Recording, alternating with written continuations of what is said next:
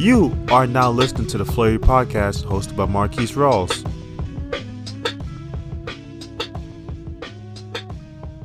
What's up?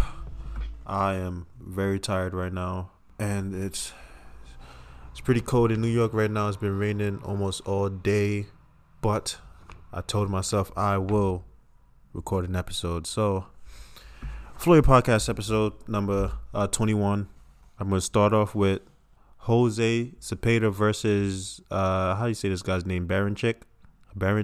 Check.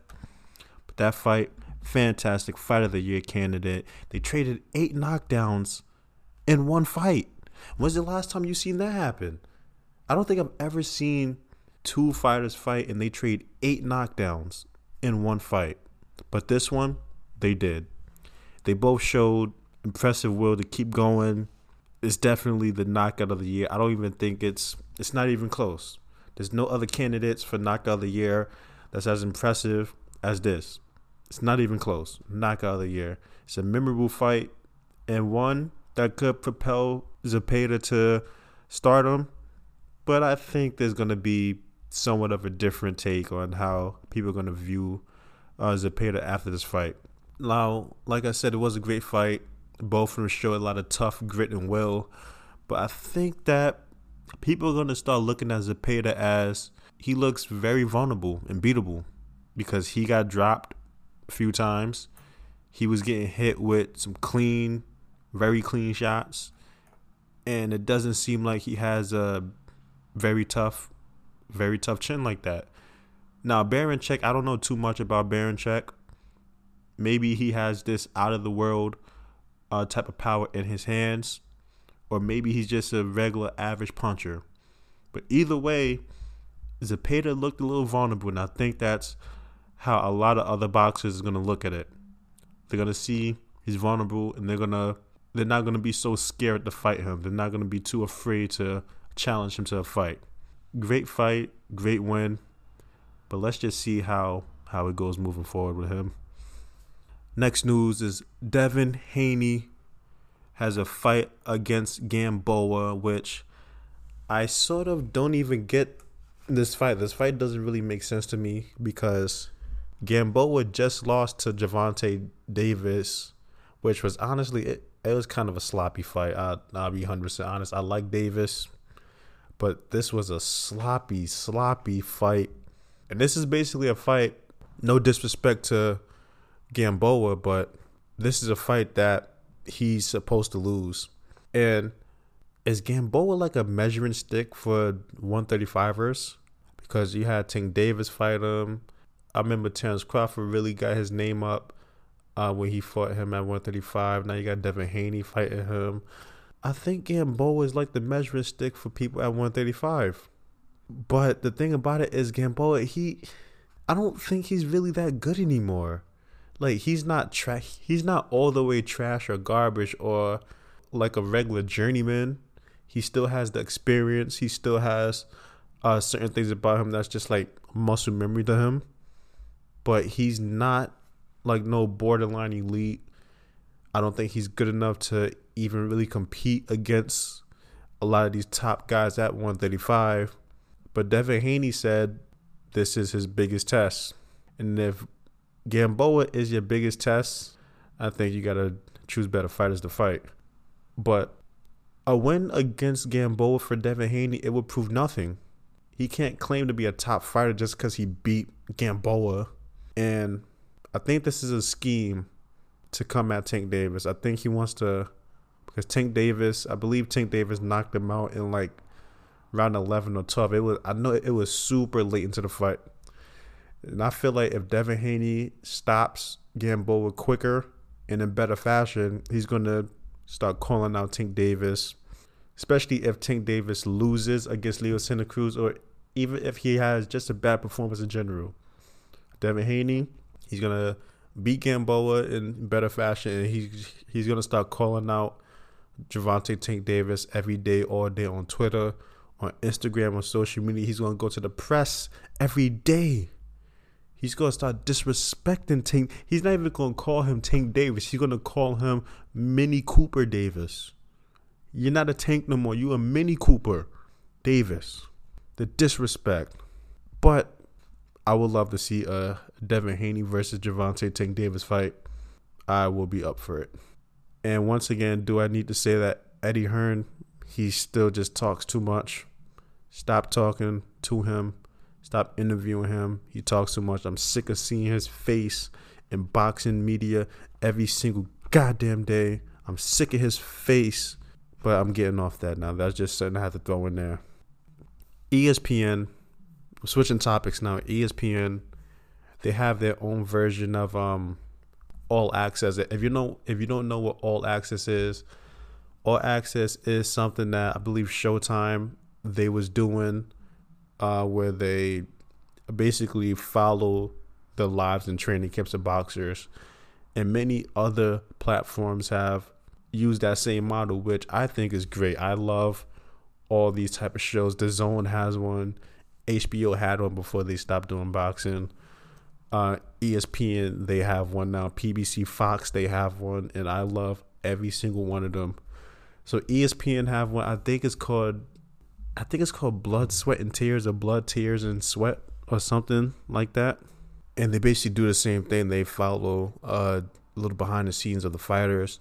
And they had one episode so far. I think they're doing a second one, but they had one episode for the Teofimo Lopez versus Lomachenko fight. And Teofimo Lopez said that this fight is very personal to him. I don't think this is the first time he said it. I believe he said it before, but I never really knew why it was so personal. Maybe Lomachenko stepped on his sneakers before. Maybe Lomachenko said that you suck. Maybe Lomachenko made fun of his father. Hey, maybe Lomachenko took his girlfriend a couple years ago. Who knows? I don't know. But this episode gave some clarity. Teofimo Lopez said that he met Lomachenko before. You know, a lot of boxers, they meet each other behind the scenes. Maybe they was at the same fight and they met backstage, or maybe they was just out and about in Vegas or in one of these big fight cities and they just met in the city somewhere. And Teofimo Lopez, he goes on to sort of describe how his encounter with Lomachenko was. He says Lomachenko had this sort of arrogant attitude about him, like he's far superior than everyone else and he's better than everyone else. And I understand how people don't like when someone's that arrogant, or when someone has that, like they're just exuding that energy that I'm better than you or I'm smarter than you. But for someone like Lomachenko, I think he has the right. Okay?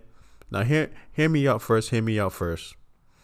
It's Lomachenko, the guy who had almost 400 amateur wins and one loss.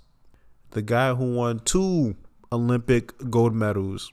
The guy who in his first 10 fights, I think had over 5 championship fights. And he had one loss, which was very controversial, but let's put that aside.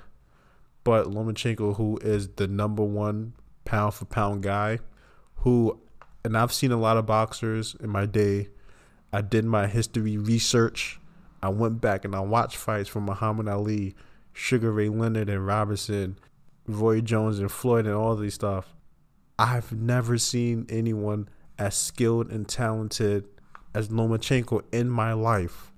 I've just never seen anyone like this guy. I've never seen anyone with his specific skill set. He really is an artiste in the ring, and his footwork is literally the footwork of a dancer, because he used to dance for years. And this guy, he has the right to be arrogant. He earned it. He put the hard work in. He accomplished a lot, so he has the right to have that arrogant attitude. And guess what? Because I still think Lomachenko's going to win this fight. When Lomachenko beats you, now you can't even complain about the arrogant attitude. And you better apologize. Teofimo Lopez should apologize for calling Lomachenko arrogant. Should apologize for saying you're going to destroy him and obliterate him, and you're going to bully him and you're going to cause him pain. You should apologize for every single thing that he said if he loses against Lomachenko. If I'm Lomachenko, I'm making him apologize in person, on TV, ESPN, live in the post-fight interview, make him apologize. But that's what I'll do. I don't think it's gonna happen, but that's what I'll do.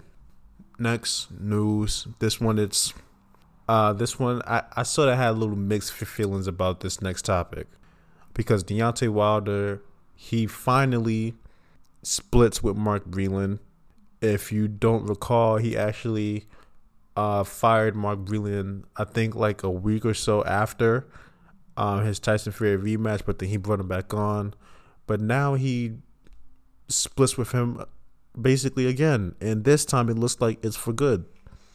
Now, the reason why I was sort of undecided about this situation was because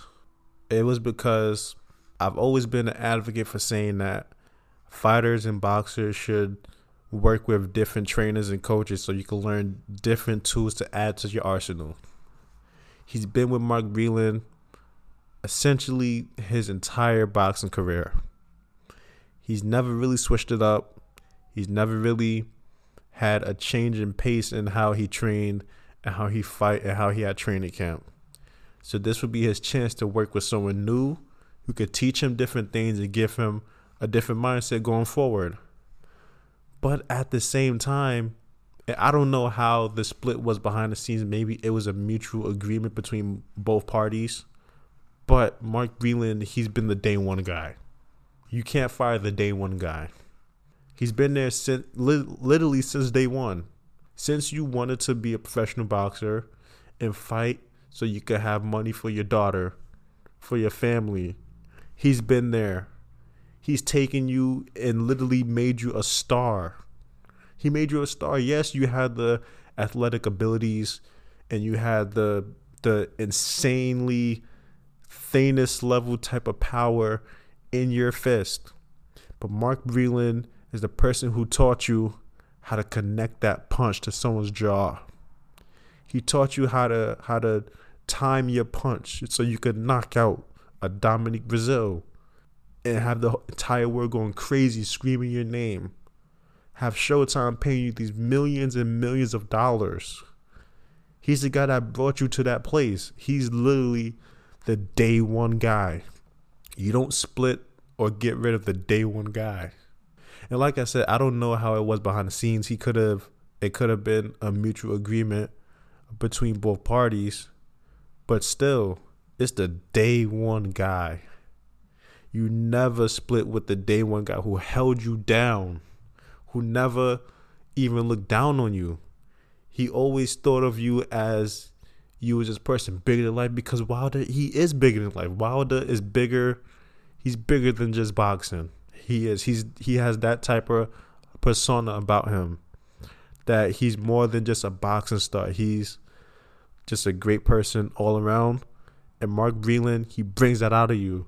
So you don't split and leave with that guy. You don't fire that guy, man. You keep that guy around for as long as you possibly can.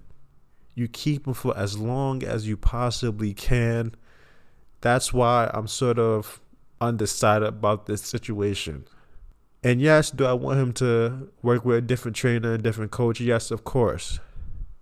But maybe you could work with a different trainer and still have Mark Breland in your corner. You could still have Mark Breland who could keep you humble and sort of tamed as you work with a new coach and new trainer. You ain't got to let the guy go, man. Don't get your hopes up just yet, because Mark Breland, he's going to be all right. What he did with Wilder, he could do it with another boxer, because a lot of trainers, they're not a one-dimensional trainer. They train their fighters to their certain strengths and assets, and obviously Wilder, his strength is his power. But if you give Mark Breland someone who has if footwork is their strength or defense, he could adjust and work with them. So I think he's gonna be all right. I think he's gonna have some other heavyweight fighters that's gonna come and want to train with him. Maybe even some middleweight or light heavyweight. hey, maybe even a welterweight or a light welterweight or a lightweight or a bantamweight. He's going to have some people that's going to come knocking on his door saying, train me. That's all I'm saying. And he will be more than happy to train them and teach him his ways. Now, the last one is one I am actually very, very excited about. I really am just so tired right now, but this last one is going to get me excited. It's going to get my blood flowing a little bit. Terrence Crawford versus Kell Brook. Yes.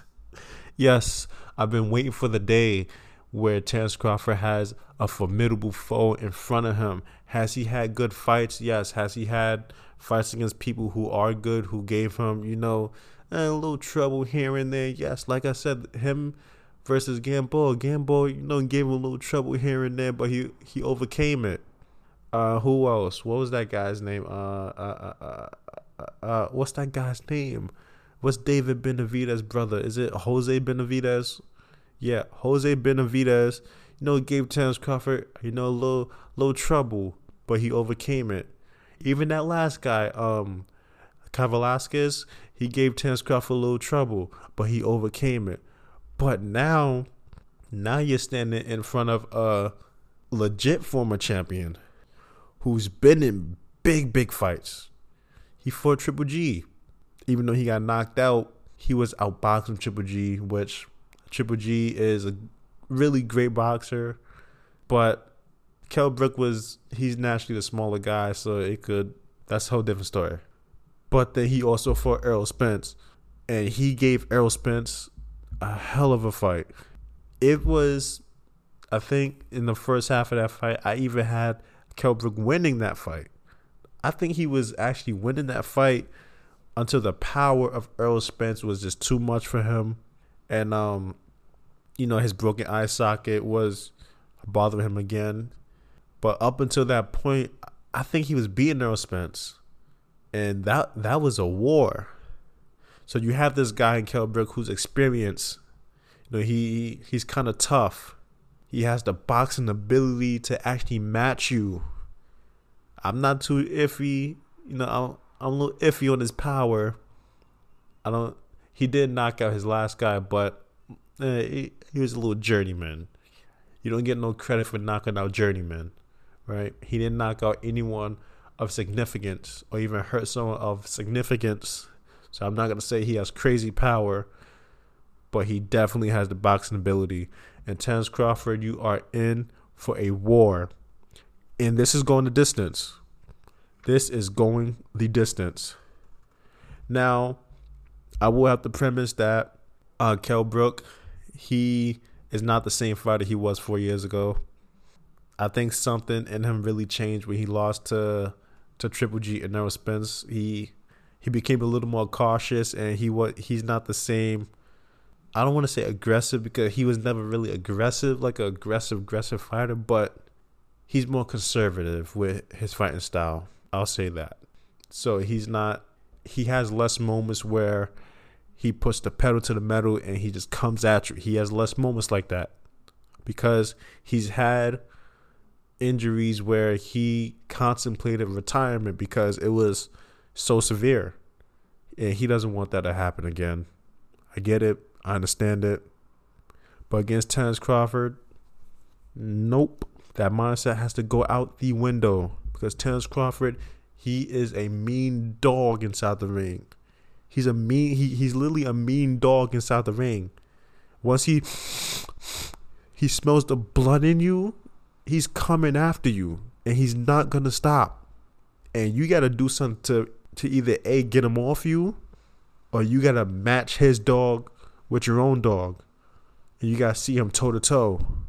And Terrence Crawford is so skilled, and he switches from southpaw to orthodox that I don't think anyone could really match him toe to toe in the ring. I don't know if anyone can. You could probably try. Some people might have success, but you would have to sustain it and make adjustments throughout the entire 12 rounds. And Terrence Crawford makes so many slight adjustments throughout the fight that most people won't even catch it.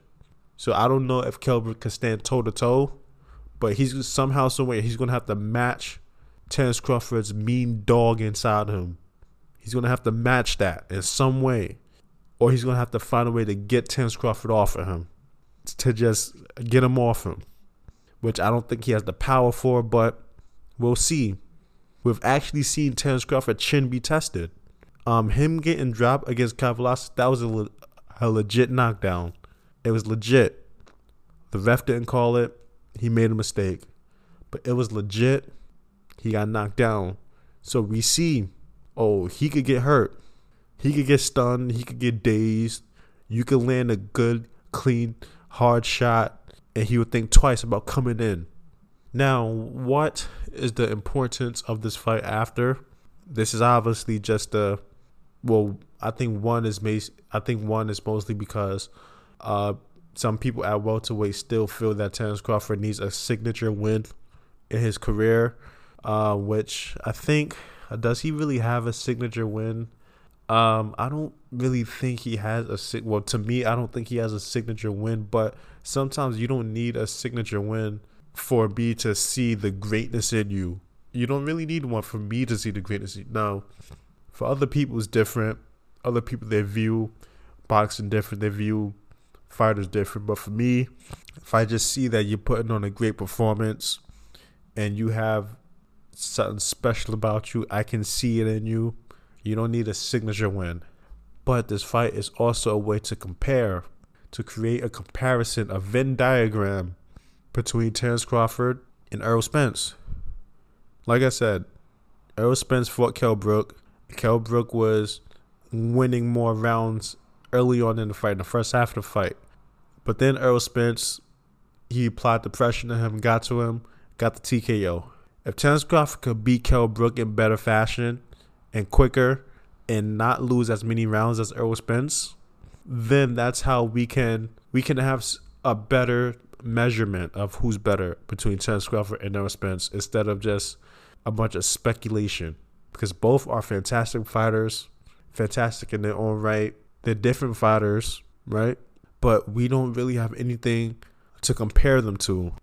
There's nothing that we can use to compare them, because they had different paths in their life, in their boxing life, and in their boxing career. So Terence Crawford fighting Kell Brook, this would be a way for us to compare and really see who's better. And maybe we can finally get the Terence Crawford versus Errol Spence fight, because I need the fight and I'm tired of waiting. I'm sick and tired of it. I don't want to wait no more. That's this episode. Floyd Podcast signing out. And stop talking about Eddie Hearn. You were just listening to the Floyd Podcast hosted by Marquise Ross. Stay tuned for the next episode, or go back and listen to the previous episodes if you haven't done so.